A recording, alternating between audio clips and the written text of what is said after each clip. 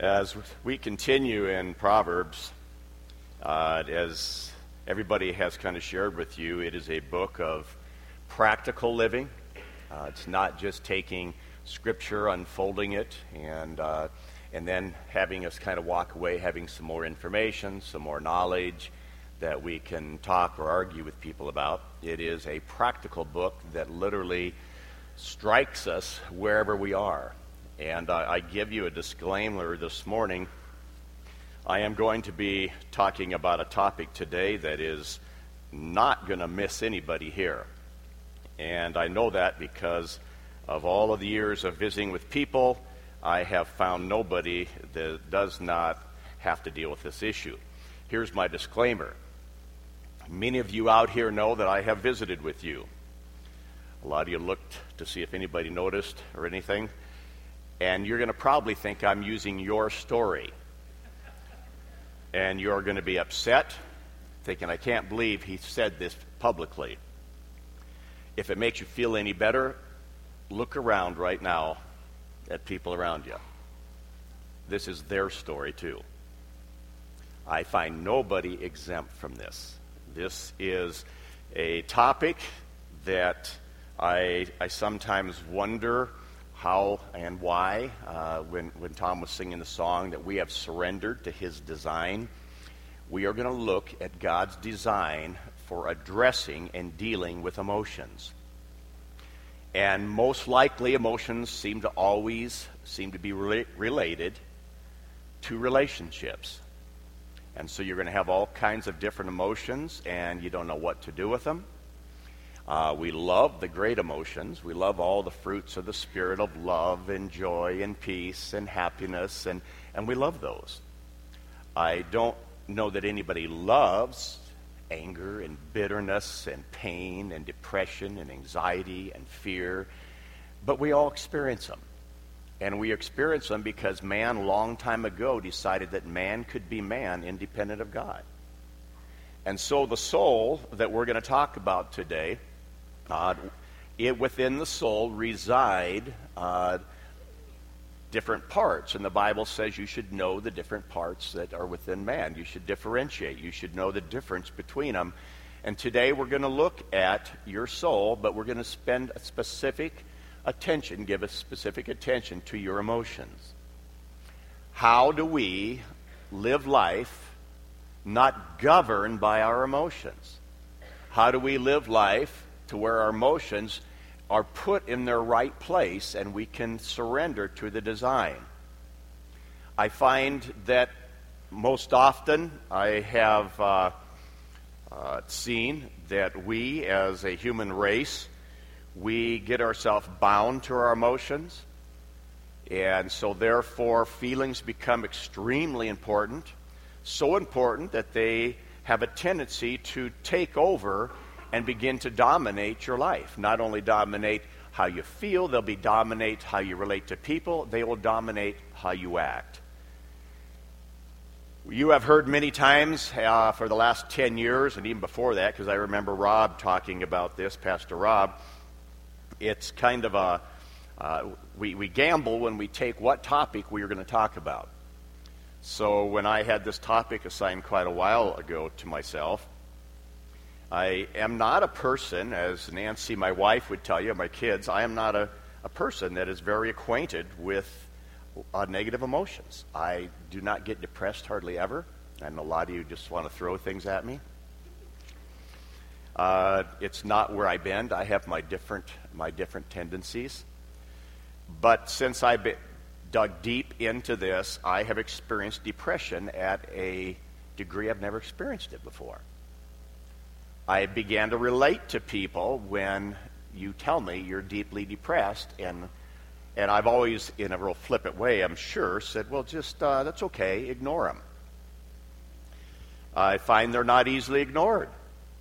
They act up, they want to control you. So as we look at some of the scriptures today, you're going to see that God addresses, and Solomon addresses often this area of emotions. And you're going to find that he gives us some specific things that we can do to practice and how to live not under the authority of emotions, how to live separate from the emotions controlling us. We will see that emotions are good. They're designed by God.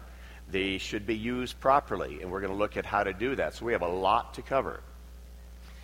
Again, when we look at this, I don't want you and I to confuse. When I talk about your emotions or your soul, I don't want you to confuse that with your heart. No, those of you that have come to faith in Jesus Christ and have given your life and surrendered your life and have welcomed Him to come in and inhabit your life, take up His residency within you and become your life with you, you have been given a new heart. This heart is made after the heart of God, the righteousness of God. There's something deep within it that knows what's right and knows what's wrong. It's incredibly divine. I am not speaking about that at this point. I'm speaking about those emotions that before the fall of man, they were lined up the way they were supposed to line up. They were subservient to the Word of God, the life of God, and the will of God. They didn't ever ask to take control. After the fall, we had a flip. And God and His Word no longer became the authority, but the emotions began to take dominance and put a crown, and the emotions in your life, in my life, said, I am king. I make the decisions around here. I will tell you what is true. And so in doing so, if we'll look down here in some of the scriptures, we're going to look at a bunch of them. So some of them I've put on your handout. Otherwise, you can just download when you download the sermon if you ever want to listen to it again. I never will listen to my talks again. Proverbs 14:29 says, he who is slow to anger. And that word anger is translated often in the Bible, or hot-tempered. It's translated anger, and all we know anger, kind of an outburst. But the word literally is this. It can mean, it's the breathing through your nostrils. It's like the animal when it's filled with emotion. It is, it can be hot-tempered, it can be grieving, it can be sorrowful, it can be depressed. It's just sometimes, and that's what the word, it says, those that are slow have great understanding. But he who is quick-tempered, that means he blows out his emotions quickly, he exalts folly. For a tranquil heart is life to the body, but passion is rottenness to the bones. Proverbs 29:11 says, a fool regularly loses or brings forth his emotions. He throws them out. He makes his emotions known immediately. But a wise man holds it back. He stills it. He pacifies it. The word there translated from Old Testament to New Testament is the same word that when the storm came, it was rocking the boat. People were frightened for their life, and Jesus stilled the storm. He pacified it. And remember what the disciples did? They fell in fear because it said now they were greatly afraid. Who is this that commands even the weather and it obeys him? He stilled it. Now, the storm stood in existence. It stood out there. All of the energy that was out there, he just stood it there. He stood it there. I want you to know that because also in Proverbs it says this, the righteous man, the righteous women, they feel these emotions. They understand them, they feel them, they embrace them. But they have learned the secret of containing them, of pacifying them. Those that don't, they just think because this is the way I feel, I respond. And so I blast. How many times do you regret just letting your emotions come out and dominate? Now, we're going to see that your emotions are not bad. They're actually very good. And we're going to see that it's good that you do feel. You still feel. Nobody doesn't feel. Ecclesiastes 9 says, if you want to go ahead and get so mature that you will not have these emotions, he said, die. Ecclesiastes says, only the dead don't feel. Only the dead don't taste love. Only the dead don't taste these emotions and the happiness of life. As long as you and I are on this planet, we are going to feel things. You're going to feel things, especially when your desires get blocked. When that which you crave so much gets taken. You're going to feel. And I'm going to feel. So it's okay. I'm not saying don't feel. Feelings are good. They're actually good. They're indicators. They're indicating to you and to me something you should pay attention to. We should pay attention. It's like we're sitting in here and all of a sudden an alarm goes off. An alarm goes off and you hear the outside alarm going where you can kind of have that siren, and inside here smoke alarms. We are foolish people to just keep on sitting here. At least we should have some people look and see what is going on. Let's look and use our senses to find out, is there a fire?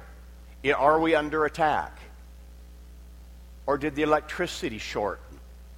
Or is the alarm out of whack? We just need to find out what's going on.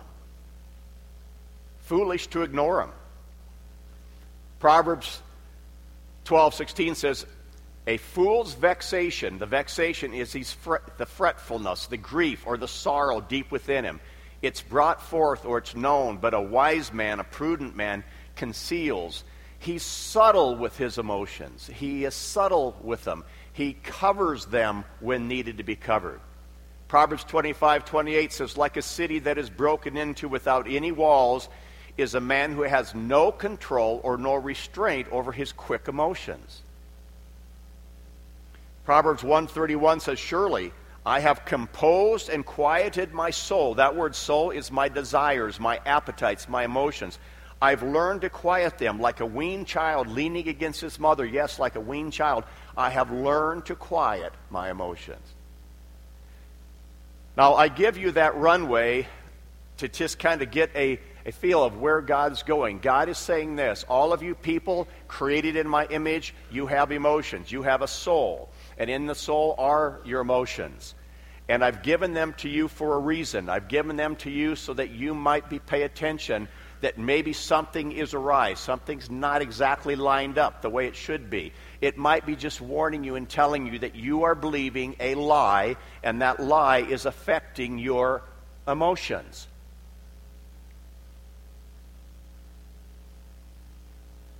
Those lies are amazing because a lie will enhance the intensity of the emotions so much so that they're unbearable. And you will make comments, I cannot ignore this. I cannot act differently. And the problem with all the stuff that I think that we have been given is there is two lies specifically that have been given to you and I in this world. And the lie is a lie of number one is the definition of a hypocrite. If I act different than how I feel, then I'm being hypocritical. I must act how I feel or I'm being hypocritical. That is Satan's definition of a lie and of a hypocrite. God's definition is acting different than what is true about you. Webster's dictionary, if you don't want to listen to God's, says a hypocrite is pretending to be something different than what is true about you. Satan's is pretending to act different than how you feel makes you a hypocrite. That is a lie. Second lie is I cannot act different than how I feel. I can't do it. People that are deeply, deeply depressed, and you say, I want you to get up, and I want you to go ahead and get out of bed, and I want you to walk. They say, I can't. I am just too heavy burdened. I can't do it. They're believing a lie. They're believing that they cannot act different than how they feel. You are going to see today, everybody in here, according to the Scripture, Old Testament and New Covenant, God says, as you call upon my name, I will send forth my strength to give you power over your soul. You and I all have the ability to have the power over our soul. We have the ability to act different than how we feel. A long time ago I told this story. A lot of you probably weren't even born, so I'll go ahead and tell it again. I had a season in my life when I left my first idol, which is to get all my value and my worth out of getting accepted from people from being good in sports. And after my shoulder injury, I said, oh gosh, now I can get my life from God. But what I did is I just went on to get my life out of having my wife accept me and love me. And so during a foolish night, I prayed to God, God, tell me what you want me to do to let you do through me to show her I love her. And I heard something, but I brushed it off, that there's no way that would be from God. And so I said, God, no, I really want to know, seriously, this isn't joking, I want to know how I can love my wife. And the same answer came back and said, why don't you take her dancing? I said, Father, you know my dancing. I know she loved dance. She grew up, she just really got joy out of it. And so I began to pursue it. And I remember getting little, or watching little dance things. And of course, I had my image to protect. And so I said, God, okay, we're about to do this.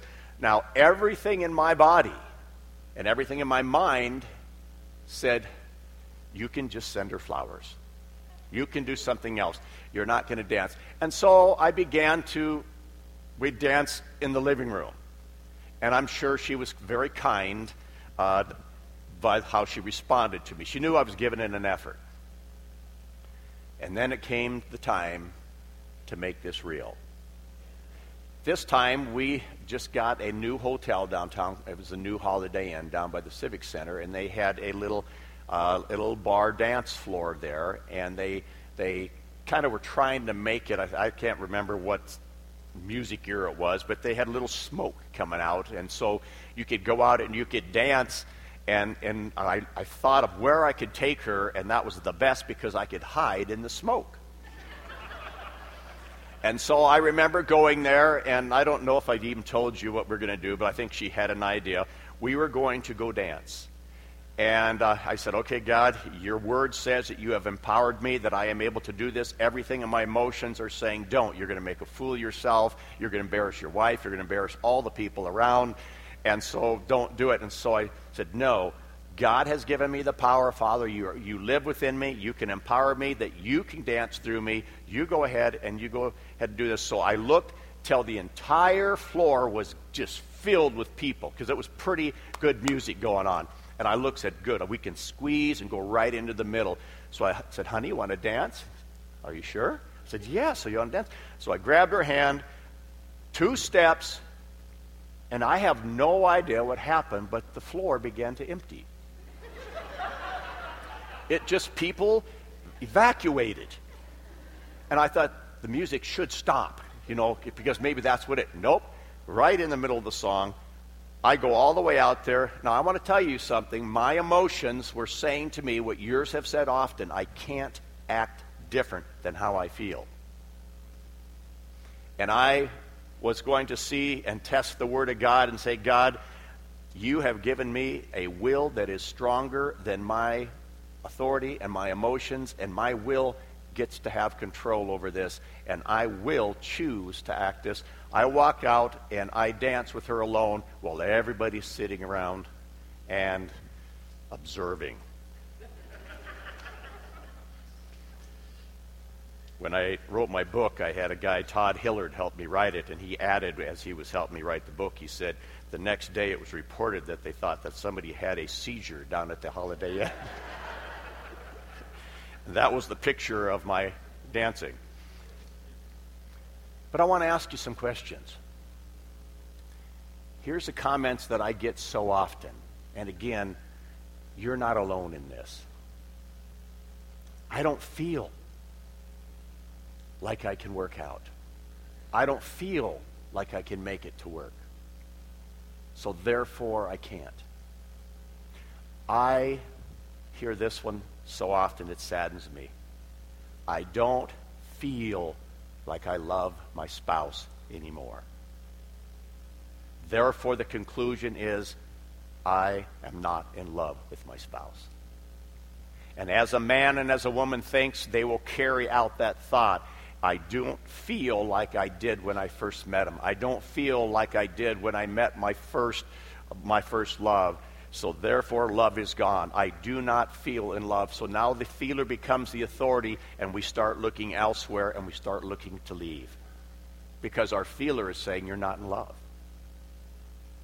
Or I feel so strongly towards this new person I met. I have never felt this in my heart ever before. This has to be true. It has to be God. So therefore, I feel I'm in love with somebody different. I can't not think about him. This must be love. No, this is feel. This is feel.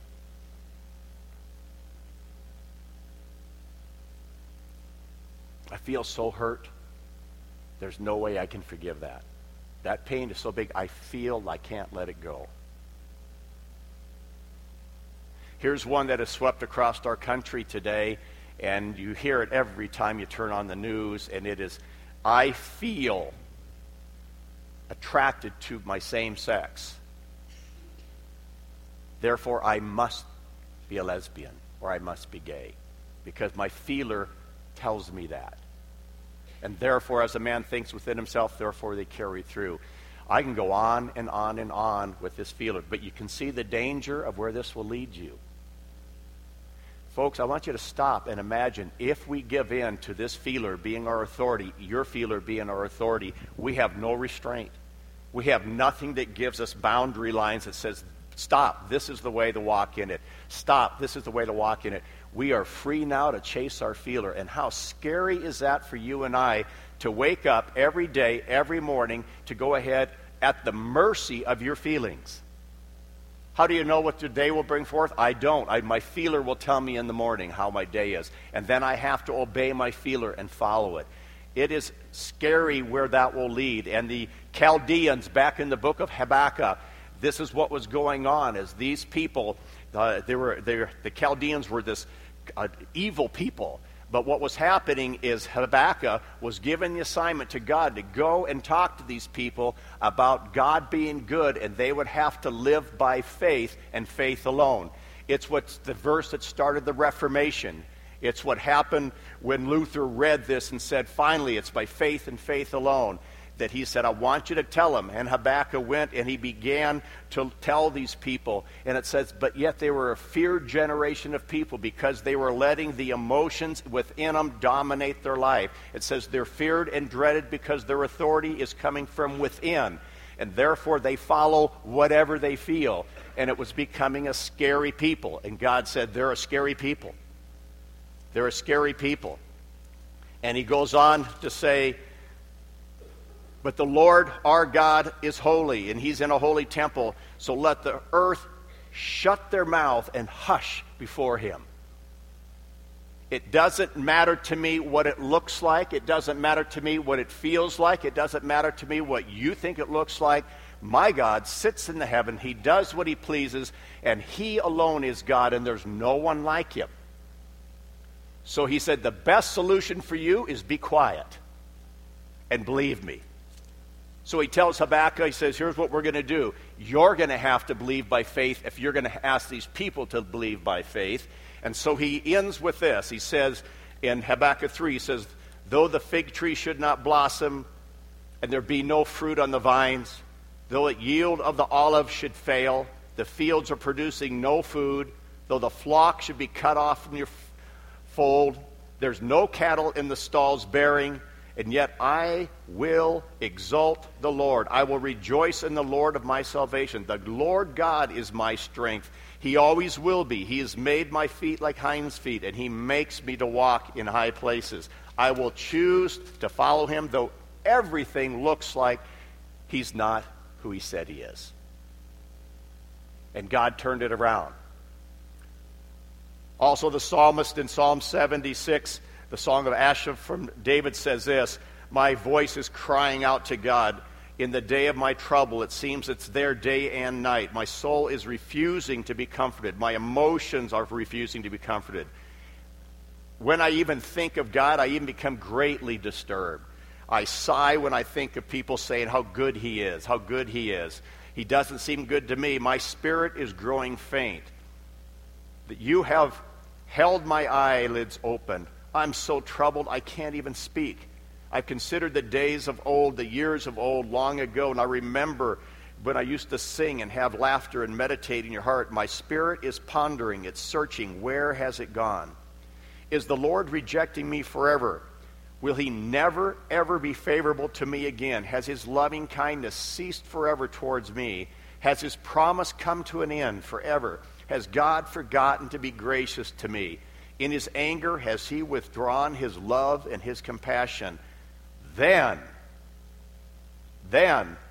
I said to myself, no. It is my grief, it is my sorrow, it is my pain that the Most High has appeared to change. So He gives the solution now. I will remember to choose to obey God. I will muse and think on the holiness of God's character. I will talk to others about His goodness and His kindness. I will choose to let my will have the right rein in my body, in my soul, line it up right, and say, therefore, emotions, you may feel all this, but you are subservient to my will. I will choose to go and dance, regardless of how I feel. Does this make sense to you? There are times I will have people come in and say, well, I'm getting a divorce. I'll say, why? Well, I don't love him anymore. I said, well, then love him. No, you didn't get it. I don't love him. Well, then love him. What to say is my emotions are so worn out and hurt that I don't feel anything anymore. Absolutely understandable the way he's been. You have a will that's been given to you by God, placed in you, the power of God within you, that you can do all things that God is requiring of you, and He will pour out His Spirit within you, and you will hush a world that will look at you and say, where does this power come from? It comes from on high. It dwells within you, and so therefore you have the power. Listen to these two quotes. This old saint, Hannah Whittle Smith, said, the will is the governing power in man's nature, and if the will is God-directed, all the rest of man's nature must come into harmony. When I speak of the will, I do not mean the wish of a man or his purpose, but the deliberate choice, that deciding power to which all that is in man must yield obedience, even the emotions. Here's another one that says that if I do not choose to do this, if I keep following my emotions and I become the guy in Proverb where I'm quick-tempered, I release however I feel because that's just the way it is. It says, therefore, I will let emotions fasten their grip on me. They will start to control my life with an ungovernable control. Harry Schomburg says God's action is severe and that He gives us over not only to our desires but also to the condition of ungovernable emotions. We demand God step back. We choose to regulate our lives rather than honoring and obeying God. We lose the ability to regulate our emotions or our desires. When people seek to taste heaven by their own means, they create a living hell of uncontrollable desire. It is scary.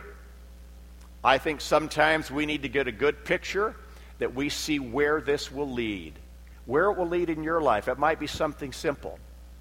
When I was preparing this talk, I was kind of trying to think of your emotions, and a lot of you that I've talked to emotions, and then God decided, no, why don't we just let you feel yours? And so as I began to feel mine, what happens in the emotions in our home, it's kind of a tag team.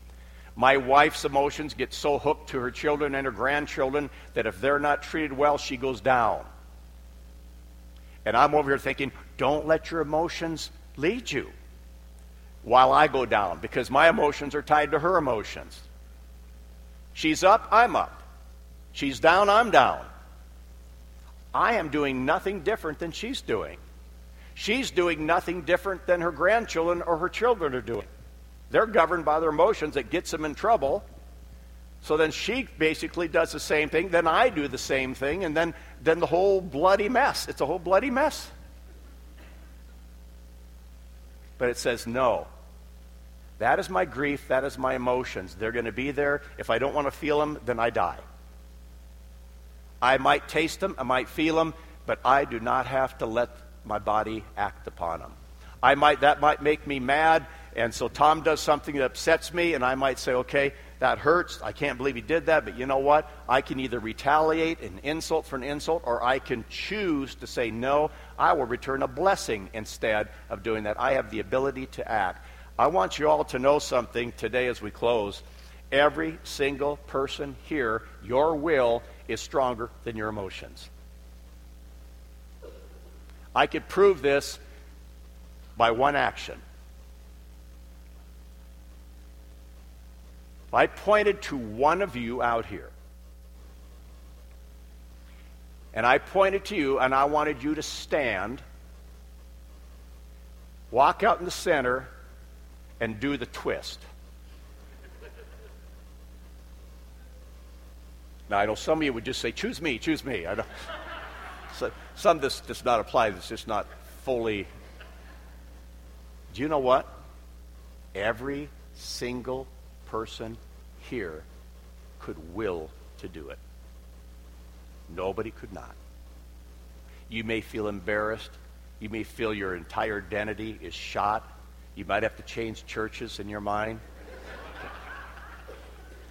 Not one person here, if you believe what God said is true, that I have now appointed to you strength within your soul to line up your soul the way it was designed, to make right your soul, he says in Psalm 38, to make right your soul, to put it in its right order. You may still feel stupid. You can act differently. Would you close in prayer with me?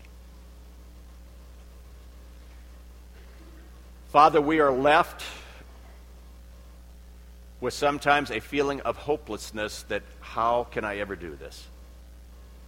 And yet you said, I will never require of you anything that I have not already poured out the strength that you need for it. It isn't by our own flesh that we can do this. It's impossible. But Father, I pray today in their own unique ways, everybody here would begin to realize that you have designed us the ability to restrain our emotions, to cover them and be subtle with them, to not let them harm people. You have made within every human being here that has come to you a spirit of love that has the ability to love apart from how they feel. I ask that you would turn this congregation around, that we would be men and women of your word, be in our authority, submitted to our will, and our will would choose that which is right. And we'd be a testimony not only to you, but it says to the hierarchy, to the angels in the kingdom of heaven would look on and see the power of God. I pray that you would do it in the name of Jesus. Amen. Amen.